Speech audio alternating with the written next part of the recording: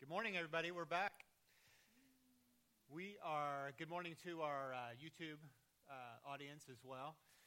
We are deep now into a series on dynamic family, and it's been a lot of fun, and I think we've all learned a lot. We've talked about how our identity in Christ and how God views us, what God's done for us, and how the Holy Spirit empowers us. Helps us to live out these principles of the one another passages from the New Testament of serving one another, encouraging one another, admonishing one another, confessing to one another. And today we're going to talk about forgiving one another. And so last week, Dan was talking about confession. And so confession really is bringing sin into the light so that it no longer has its power over us. So getting our sin out of the darkness into the light so that we can be healed, as it says in James and other passages and so forth. And so with confession, though, there are really two types of confession. First is a personal issue. So this would be, going to a brother or sister and saying, I'm struggling with lust or pornography or addiction or anger or that kind of thing. And it's really an issue that's between you and God, right? And it can be other people involved as well, but really the heart of the issue is a personal matter. The other type of confession is not a personal issue, but rather a personal offense. And so this is when the sin is against another person. And so in a situation of a personal offense, then there is a progression then from confession to forgiveness. So not only is the confessor, let me get to the right slide here, not only is the person who is confessing involved in this, but the person who is sinned against is as well. And so there is this this burden of reconciliation that both are involved in now. And so in order for that to be successful, then both people really have to work towards mutual reconciliation. Reconciliation really is just agreeing to be friends, agreeing to continue loving one another. And so it doesn't mean forgetting, and we're going to talk about all of that stuff here as well. But so let's talk about forgiveness. Definition of forgiveness really is to let go, to send away. And it means to give up the right to pay somebody back when you've been offended. And it doesn't just stop there, though. It also means to assume the responsibility to move towards that person in love. And that's really the catch, because it's so easy to say, oh, yeah, I've forgiven that person. And then we just move on, or we cut them off, right? And congratulations to I was really impressed with the cell group, junior high cell group girls. They really have a great grasp on what real forgiveness is. And so forgiveness really it's so important because it is central to Christian love. It's really in a large part what the basis of God's love is for us and how we love one another. So last week, Dan shared a video about a couple. It was kept anonymous and was read by our drama team, and that suffered an affair in their marriage. And that video was so powerful. Not only did it show just an accurate picture of what it looks like to struggle with unconfessed sin, but then also to move through the pain and that struggle and that battle of forgiveness. So what we're going to do today is we're going to go back to that video, but we're not going to show the whole thing. We're going to start right at the point of confession and get to look again and hear again as this couple moves through the forgiveness aspect.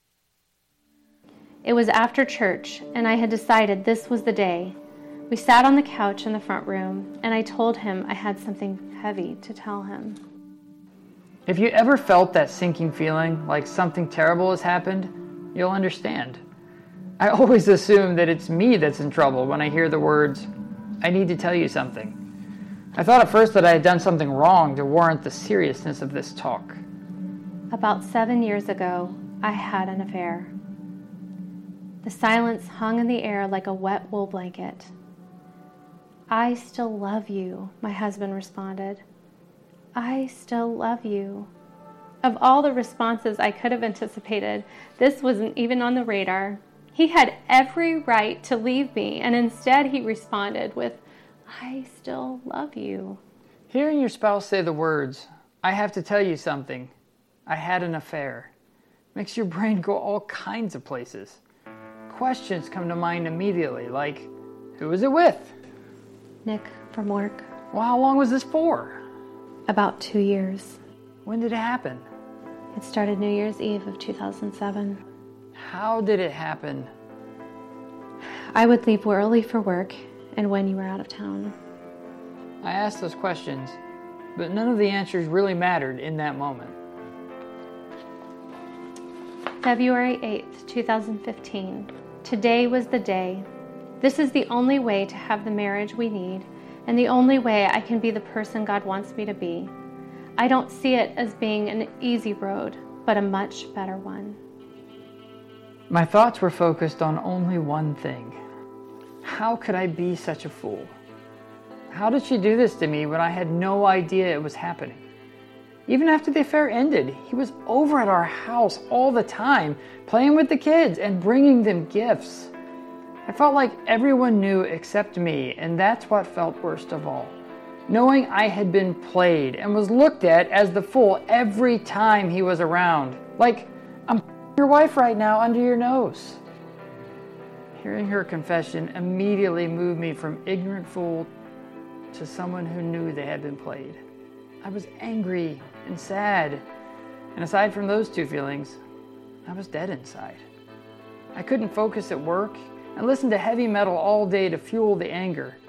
There was no longer trust in our relationship, and I didn't know if I'd ever be able to forgive her, even though I still loved her. It hurt to be in the know. It hurt a lot, but I think it would have hurt more the longer I had gone without knowing. I felt as if the last 7 years had been a total lie. I kept thinking about moments we had had together, vacations we took together, and how they were all now this huge lie that had been told to me. I wanted to reject any good that was a part of those years, feeling like they were all now tainted. I remember leaving in the middle of church service, our kids and kids' life, and going out to the car to cry together and hold each other. We couldn't stand to sit in service and put on a face like everything was just fine, but we did. I remember what it was like to come back inside from that and have someone ask me if I was okay.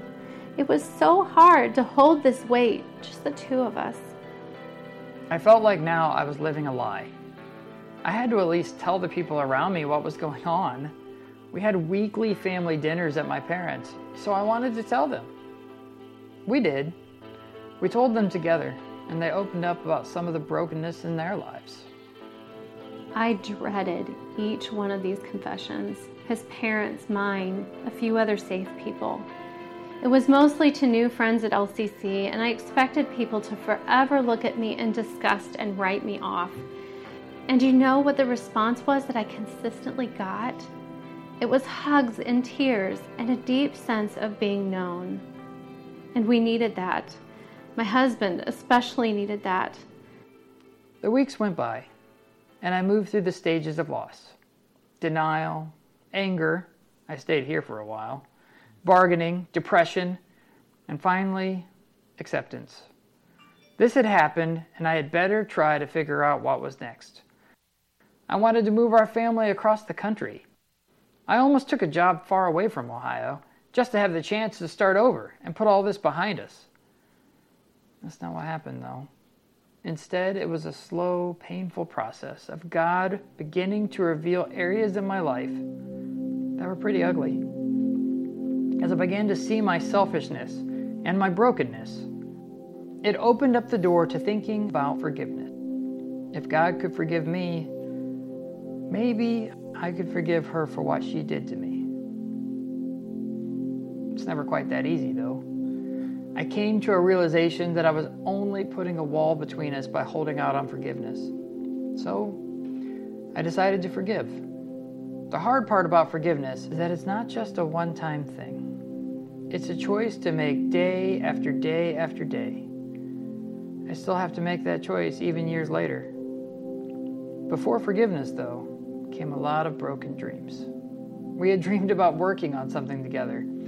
It was just too painful to think about doing that anymore, and I said that. I said I no longer had that dream, that I just didn't want to work together on something outside of our relationship. That hurts to admit that, and it hurt her to hear that. And then came the whisper of promises. I will restore to you the years that the swarming locust has eaten, and my people shall never again be put to shame. The Lord will pour out his Spirit, and it shall come to pass afterward that I will pour out my Spirit on all flesh. Your sons and your daughters shall prophesy, your old men shall dream dreams, and your young men shall see visions. And it shall come to pass that everyone who calls on the name of the Lord shall be saved. Behold, I am doing a new thing. Now it springs forth. Do you not perceive it? I will make a way in the wilderness and rivers in the desert. 5 years later, I'm thankful for where we are. We're still working on our marriage, and there are still struggles as a result of the affair. God has taken me on a journey and showed me things that I wouldn't have learned outside of going through all of this. God's grace to give me what I wanted, control and faulty independence, and then lovingly but firmly bring me back to his plan for me. Are we good now? Not quite. It still hurts, and there are residual effects. This story does not end with forgiveness, and it doesn't end with broken dreams either. Many people told us that it takes time to heal, and that's true. We've given it some time, and healing has happened. I still feel angry whenever I think about what happened. I've gone from trying to shove this anger down to trying to be okay with it, to explore the feeling a bit, and to sit with God in the anger, like I know he is sitting with me in it. Despite this, we have learned to communicate a bit better. We remind each other that we are on the same team. We give each other reasons to trust each other. Oh, and God gave us a shared vision and something to work on as well. And we're seeing God's restoration. For the first time, we're dreaming together and living out God's dream for us, doing something together, working on something together to hopefully share God's restoration with others. We feel more deeply together and with our people, which also makes it easier when the past unfairly comes back to haunt us. Our marriage has no secrets anymore and won't. We're training our kids in honesty even when it's hard, especially when it's hard. There's new life that comes from death, and we would never have experienced that on our own. It's still a choice to forgive every day. There are still times where I feel angry. Even in writing out some of my thoughts and feelings here, it brings up a lot of emotions. God continues to walk with us through all of this, though, and continues to bring life out of the death.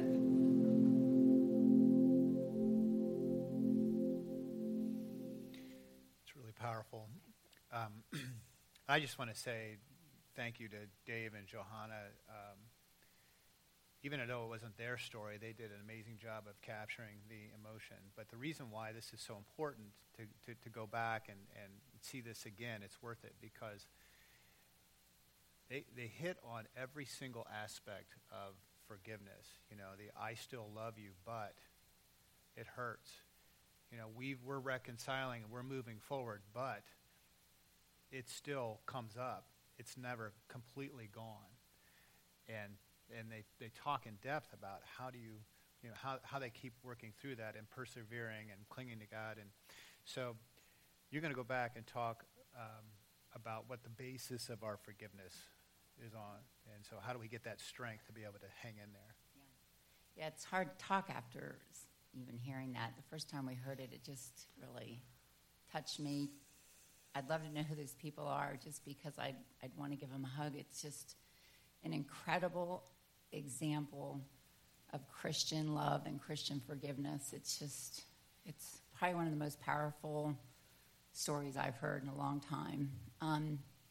So just going back to, the groundwork, we've kind of layered things on top of our identity, and why could anybody even be able to do such a thing as those guys did? And, it's remembering who we are in Christ. It's remembering that really, I don't think without him we could do that kind of forgiving and loving and reprocessing, and we can never forget what he did for us.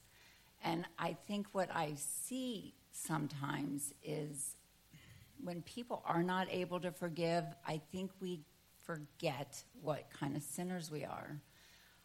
In my practice, I would say the most heartbreaking thing I see is Christian families that come in, whether it's brothers and sisters or husbands and wives or even relationships, friendships, where they can't get over an offense. And so with no forgiveness, there's no reconciliation. And so those relationships are lost. And I think at the surface, we have to go back to remembering and reminding ourselves what Jesus did for us, that he died for our sins. He died for every one of our sins every day. And for some of us, we grew up in the church, and we're good people. We never did any of the big sins. And I would say, honestly, these are the people that I think struggle mostly with the forgiveness because they don't have those big sins. But what can happen, I may not have those big, gross sins, but I can hold within my heart unforgiveness and judgmentalism and kind of condemnation for those people who do those bigger sins. And so I think we have to remind each other, remind ourselves, think about it daily. What did Jesus do for me? Why am I able to live the life that I am the way that I do? What did he do? I think it's got to be a daily reminder, because here's the thing. He is going to ask us to do something in return. So he gave us life because he died for us. But he says it doesn't stop there. He says we all have a job to do. And part of our job is to represent him and represent him well. And if I don't understand this most fundamental issue of forgiveness, I cannot love well. I cannot be that witness. And so, will you put on that screen? So, there's a million scriptures in the Bible of what God has done for us, what Jesus has done for us. We could be here all week. But we're going to read Psalms 103, 10 through 12, where it says, he does not punish us for our sins. He does not deal harshly with us as we deserve. For his unfailing love toward those who fear him is as great as the height of the heavens above the earth. He has removed our sins as far as from the east is from the west. Forever, always forgiving us, every day for everything. And I just think that's so fundamental to the next step of forgiveness for others. So I like how I want to talk about the story of how Jesus taught this to the Apostle Peter. We'll look at Matthew 18. Peter learned this in a very interesting way from Jesus. It says, and Peter came and said to him, Lord, how often shall my brother sin against me and I forgive him? Up to 7 times? And Jesus said to him, I do not say to you up to 7 times, but up to 70 times 7. So, of course, the first time you read that, you go, okay, 7 times 70 is 490. So, is Jesus something like that? And but Jesus isn't really saying that 490 times is the magic number either. It's figurative.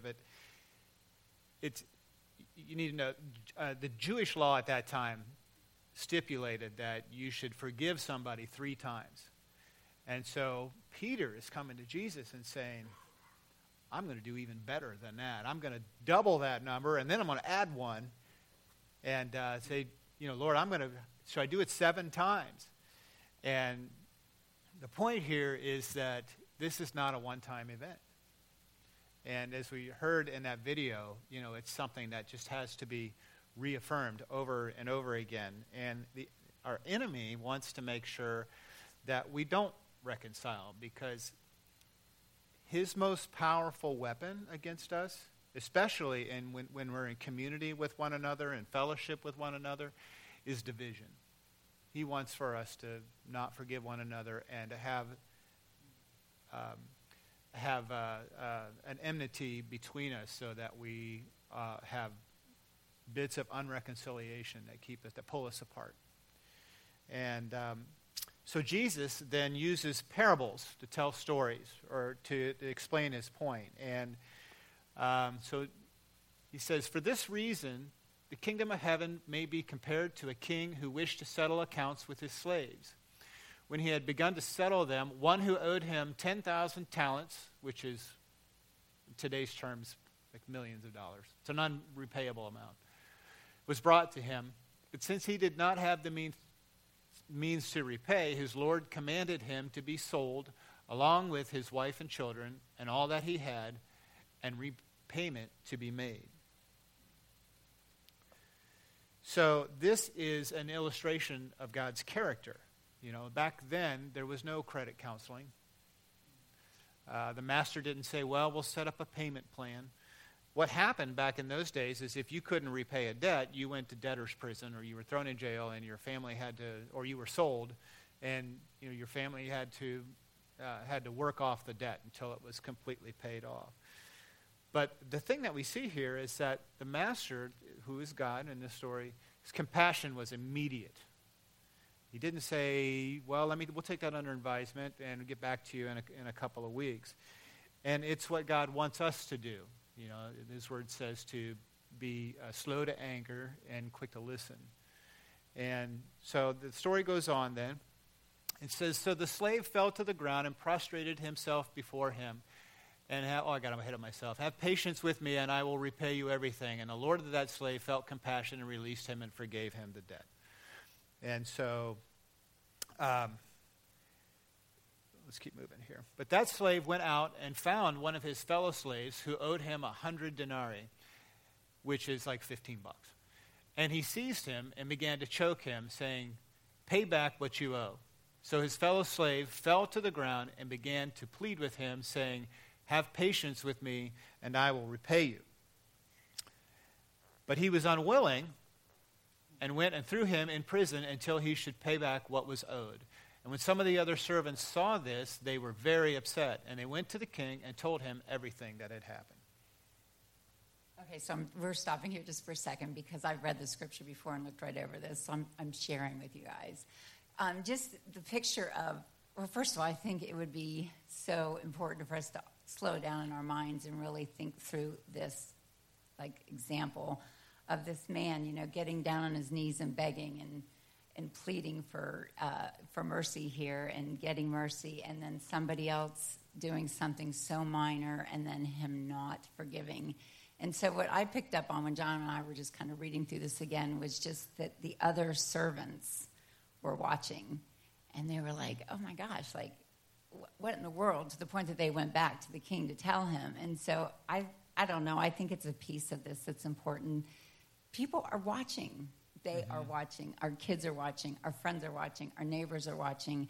And I don't know if any of you guys have ever, just seen somebody who was just lavishly given grace after grace or generosity, and all of a sudden you see somebody offend them, and they are so quick to not forgive or just to be so offended, and you look at them and you go, oh my gosh, that is just awful.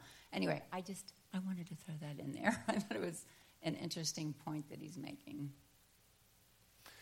So he goes on, it says, Then summoning him, his Lord said to him, You wicked slave, I forgave you all that debt because you pleaded with me. Should you not also have had mercy on your fellow slave in the same way that I had mercy on you?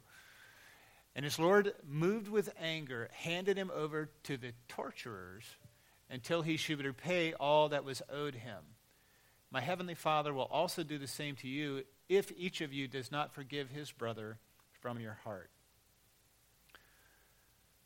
Well, it's hard to hear that and not get hung on that word torture.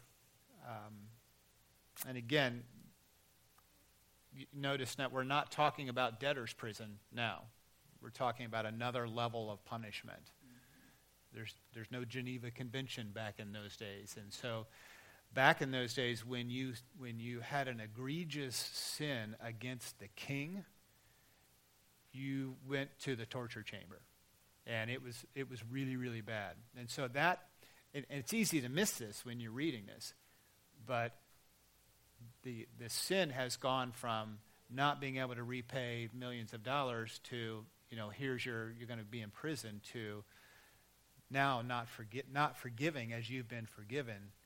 And it's just a picture of how much more egregious this sin is to God. And I know there's some questions in there, my Father will do the same to you if you don't forgive your brother from your heart. And there's some really deep concepts there to think about, and we're not going to get into that this morning. This is a parable. It's a story. It's an illustration. And so, let's talk about what the consequences of unforgiveness are. So I will say this. I think we cannot overlook what that scripture is saying, though. It just really, because there's a couple other scriptures that tie into it as well. And why I say that is that this is serious. I mean, this is really, really serious stuff as far as God is concerned. It is an egregious act against him. It is so counter to who he is. It's so counter to who he wants us to be. So, I don't know. I think we should meditate on it. I think it's easy. It's been easy to overlook that. I've been convicted myself this week just with that. Anyway, so the question being, how does it affect us? What is it like for us to be in a prison or be tortured today? Like, this isn't, we're not talking about eternity. This is for today, what can happen to us. I think there's all kinds of things that can happen. First of all, relationally, I think that there's all kinds of ruptures that aren't being repaired. I think when that happens, people experience anxiety, they experience depression, they experience all kinds of physical issues. Thinking about the families. So we've got mom and dads and brothers and sisters, and think about it in your own homes. If I, as a child, do not feel like my parent forgives me for an offense, or my brother or my sister, or my wife or my husband, just what does that feel like? How does that emotionally sit with you in those relationships? It's hard. It affects every part of our life, and I feel like I am not being loved or accepted or forgiven. It's very hard. And I think sometimes we just have to remind ourselves that, I have to say this to parents a lot, and I have to say it to myself a lot with people in general, is that most of us are just really trying to do our very, very best. And so if I have that mindset with the people in my home, my friendships, my home church, we're just doing our best. And if I don't have that mindset toward each other, I leave others potentially with this sense of not only feeling sad on their end, but myself. It's going to affect me because God says he's going to allow it to affect you because he cannot have it. He can't have it. So it kind of goes back to what we talked about in the admonishment phase of that assuming positive intent, yes, giving others the benefit of the doubt, yep, coming at it from that standpoint. So how do we know, what are some telltale signs if we're struggling with unforgiveness? And there's actually a number of indicators that you can look out for. For instance, if you're out in your garage or you're doing lawn work or something and you're working, kind of mindless activity, and you keep playing an event over and over again in your head, and I don't know why this is such a descriptive explanation for me, but I'm a ruminator. I will think through a conversation or an event, and you think, man, this is what I would say if I was ever in that situation again. And so just playing it over and over again, that's an indication that you're struggling with unforgiveness, or that there's an event that you need to address, or a situation that you need to address. Another one is to gather evidence. So if you have been offended, and it's an emotionally charged situation, it's human nature to, when you watch that person or interact that person, to gather evidence to support how you're feeling. Whether you feel good about somebody or you feel bad about somebody, either way, you will by nature gather evidence as you watch and observe that person and listen to that person to support how you're feeling. Bandwagoning. And this is probably more common with kids, because kids talk so much at school and everything, and they're at the table that, oh yeah, dude, let me tell you what that person did to me, or what she said to me. And so when you hear somebody talking about somebody, they tend to jump on the bandwagon and, join in to that conversation, particularly if it's a negative conversation. Seeking alliances. So if you've been offended, one of the things that I've seen a lot of, and we've been, cell group leaders and home church leaders at various churches for years and years, and I've seen this over and over again, is when somebody's offended, the first thing that they do is they go to dinner with everybody. Or they get really social. And when you're in an emotionally charged, again, situation or an event that you're hurt over and you want to talk to people about it, it is impossible to relay that event to other people in a completely neutral way. Your emotions are going to take over, and you may say, well, I did some things too, and they're saying, but it's just going to happen that way. It's just going to come off just a little bit in your favor. Just enough to get people to say, oh yeah, well, yeah, I agree, you're right. And so that's that process of seeking alliances. You're gathering an army, if you will, to make yourselves feel right about your position, particularly over a disagreement. And then finally is passive aggressive. So this is one of my personal favorite weapons to use in unforgiveness. And so this is just really a matter of being shut down. I'm not going to, I'll forgive that person. That's no problem. I'm over it. It's good. We're moving on. But I'm just not going to talk to them, or I'm going to be shut down, or I'm not going to be friendly. We're not going to have that same, joking, friendly relationship. We're just going to, and I've seen this, I'm going to act really friendly and joking with other people around me, especially in front of that person. But needling somebody, pushing buttons to evoke some type of anger response, or really it can go so far as to sever the relationship in its entirety. And so all of these behaviors are sinful. Really, they're bad, but it's normal because we're human. We wrestle with these things. We struggle with them, and it's just something to look out for, to see if this kind of behavior is coming out of me. But it's not our place to exact revenge or exact vengeance against people. In fact, in Romans, Paul says, "Dear friends, never take revenge. Leave that to the righteous anger of God, for the scriptures say, I will take revenge. I will pay them back, says the Lord." And I have seen this over and over and over again. It is true. It does happen. And so the thing to do really in these situations is to pray. And it's just like that video that we saw today. I mean, it would be very easy to be vengeful in that situation with that type of hurt. But that couple came together and they prayed. And they came into their fellowship group. They sought fellowship, and they had people praying for them. And he didn't exact revenge, even though it was hard. And you could just see how their relationship healed then over time. So when we seek forgiveness, then part of that forgiveness is the apology process. How do we go about asking or doing a healthy apology, I guess I should say? Yeah.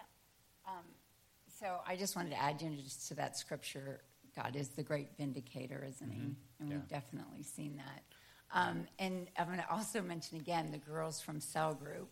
the answers that they gave when Sheila asked them, how do you know if you've forgiven from the heart? That's pretty impressive, you parents. I don't know whose kids they belong to, but whoever Good job. they belong to.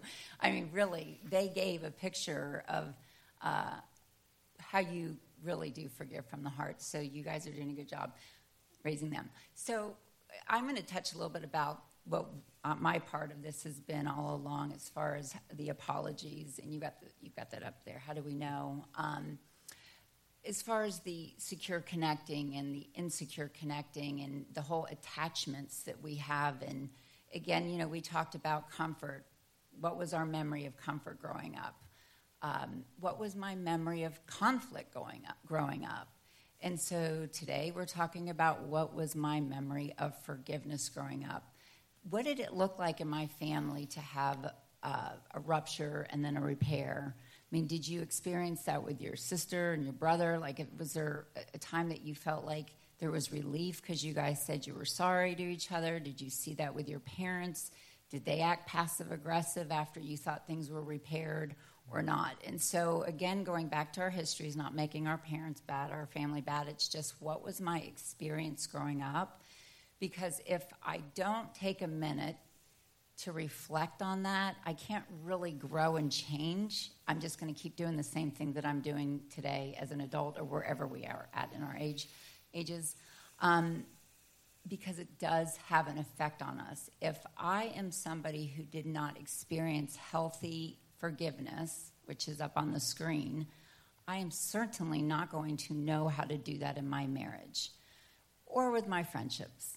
And so first think about that, and then I'm going to kind of give you some indicators as far as where you might stand as far as how you perceive and give forgiveness. So if I'm somebody like John, we've talked about John being a little bit more on the avoidantly attached side, and that's because that was the history he grew up around. They never talked about emotions in his house, and so I think for some people, their tendency is to not be able to admit weaknesses, right. Not be able to admit, weaknesses. And they don't like emotions. They don't like intense emotions. And so your tendency might be more to just want to say, yeah, sorry, yep, and want to move on. Let's move on. Yep. All right, it's over. We talked about it. Right. Yep. Now, I, on the other hand, because I am a pleaser, I am super, super sensitive to rejection, whether it's from my family, my friends, whatever, my neighbors. If I'm super sensitive to rejection and my friend or my husband says, yep, sorry, we're moving on, and I say, you don't seem very sorry, well, that's going to create more emotion, and then sometimes that person might turn away from me thinking that, oh, gosh, she's just being sensitive, or he's just being sensitive. I said I was sorry, okay? We're good, right? Got it. Yeah. So that's not a good situation. So there are those tendencies. And then there's my tendency that I'm going to be hypervigilant to rejection, and I might be super anxious about even admitting that I've done something wrong, because in my mind growing up, if I admitted I did something wrong, well, something bad might happen. And so I'm afraid that if I tell you I've done something wrong, there's a possibility that now you're going to be mad at me, you're not going to like me, or whatever. And so I'm just going to be all emotional and anxious and try to please. I might try to do something to make up for it, but not really take it in and go to the lengths I need to go to make sure that there's a repair. And then there's another tendency. And I would say this tendency comes from somebody who grew up in a family where there was considerable inconsistent relationship from mom and dad or whoever their caretaker was. I couldn't really depend on that person. And when there was a rupture, there might have been a lot of anger. There might have been a lot of passive aggression. And so for that tendency, it might be that person wants to do repair, wants an apology, and you might say to that person, I really noticed that I really wasn't considering your feelings, and I'm really sorry. And that person will love the apology, but unfortunately, it reactivates the emotions, and then all of a sudden that person is like, hey, well, what about this? And then you get in this cycle of anger, and you don't ever get the repair. And so I want you guys to kind of consider where you might land. Because if we slow down long enough to understand, where do I land on all of this? Then I have kind of a picture going forward of, okay, that's not healthy. It hasn't done me well. I haven't been able to successfully repair. What do I need to do? And it may be that whoever you are married to, your brothers, sisters, friends in home church, cell group, whatever, ask people, like, what is it like? What is it like being around you when there's a conflict and there's forgiveness? At least you think there's forgiveness. Ask people. Grow from this. Understand that we all come, not we all, there are those small percentages. I think it's like 25% of the people come from securely attached families where they were able to witness a parent have a rupture, and then they saw the repair. If I grew up in a home that I saw parents upset or there was tension, and then all of a sudden they come back out of the bedroom and everything's good, I'm really happy. There's not a lot of tension in my family. But I grew up to be an adult that has no idea how to repair. Like, how did they get to that, to this? And so you just have to think through this stuff. And so this is kind of, an extensive list, I think, of what we may need to mentally go through if I am in a position in a ruptured relationship. And for some of these attachments, especially the ones that have been wounded more in their childhood, they can't feel a repair. They can't feel relief until all those things are kind of gone through. And I think that's where we have to kind of lay our life down for each other. I have to recognize if my spouse isn't settled, if I can't notice a noticeable relief in them, I got to go back. I got to keep asking the questions. I'm trying to think if there's anything else I want to say about that. One of the interesting one is when appropriate, seek physical touch. And so for you married couples out there, when you're asking for forgiveness, when you've offended your spouse, that is a great point because we've used this a lot. And you say, I'm sorry I've offended you. I'm sorry for what I did, and I need to ask for your forgiveness. I want to ask for your forgiveness. And then she says, yes, I forgive you. Will you forgive me? And this is kind of a how-to, because what happens is when we ask that question, it kind of puts the responsibility on them and allows the Holy Spirit to work on them to really work through the forgiveness.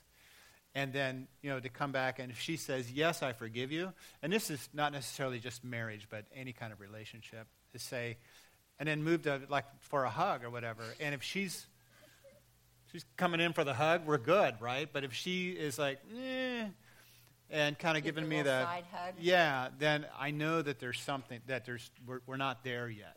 Yeah. And that's how, and this again, it works in all kinds of relationships, and important in an appropriate way, of course. And then of course the next question is, it seems like there's something else, or I've done something else to offend you. Could you please help me to understand what that is? Yeah, I'm so glad you mentioned that because I totally forgot about that part. And it's going back to that. Being accessible, being responsive, being engaged, what we've been saying all along. It is really critical to the repair process, so thank you. I totally forgot about that part. Yeah, it's good. It's easy to say, hey, so we good? Yeah, we're good. We're good. Okay, let me go back to what I'm doing. All right. So let's move through here as we wrap up just some principles on what forgiveness is and is not. So forgiveness is... I think I reversed these headers. I did. Oh, that's I didn't catch that in a review. So turn them around in your head, okay? Forgiveness is not a feeling, right? And we saw that in the video, right? And we talked about that a lot. It is a choice. And it is a choice based on truth. Forgiveness is not forgetting the offense. This is kind of funny. So this is how not to do a teaching on forgiveness. so funny. You've heard the expression forgive and forget. It's bogus. Okay, we don't forgive and forget because we can't. It's in our brain. It's stamped in our psyche. We can't forget it. But it is choosing not to use the offense to punish another person. And that's a key. It is not a once-for-all event. Again, we saw that today in the video. But it is an ongoing decision that needs to be reaffirmed over and over. Forgiveness is a process. So, forgiveness is not trust. If somebody's offended you, you're not called to trust that person again. But it is allowing that person to rebuild trust over time and when it's appropriate. So that's moving towards that person in love. We don't have to trust other people. That trust is a choice. But loving somebody is allowing them to rebuild your trust at the right time. Forgiveness is not passive intolerance. In other words, you don't have to stay in that place and be abused or be hurt. That's not what forgiveness is. There's room for healthy boundaries. And then finally, forgiveness is not reconciliation. Reconciliation and forgiveness are two things. Forgiveness, though, is being willing to work towards that reconciliation. So reconciliation is the end goal of forgiveness. We agree to reconcile. I shouldn't say end goal. Actually, it's the overarching principle of forgiveness is that, yes, we've agreed to reconcile this offense in our relationship, in our friendship, in our marriage, with our children, and we're going to continue to work towards that over time. Mm-hmm. So, we've got 20 seconds. Closing thoughts? All right, final thoughts. So I guess my final thought would be just that God is a God of reconciliation. It's key, it's fundamental, it's foundational to our witness, to our life as Christians, and that God is the God of mercy. And his mercies are new for us every day, every minute of every day. And he asks us to, in turn, do that for others. Yeah, and forgiveness really is a picture of grace. And it's so easy to claim that grace for ourselves. And it's very easy to not give that grace to other people if we don't really understand how much we ourselves need that grace for ourselves. And the more we understand that, more sinful that we see that we really are as we unpeel the layers. You know, it's like the more spiritually mature you get, the more ingrained that you find that your sin is and how much you need God's grace. So the more we understand that, the easier it is to move towards forgiveness with other people.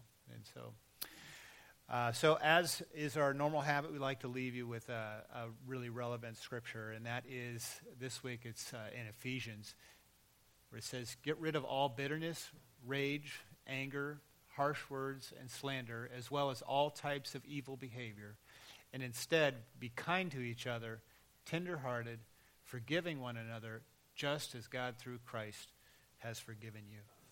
So I'm going to add one quote because I just recently heard this. Okay, you didn't. Go ahead. You got the mic.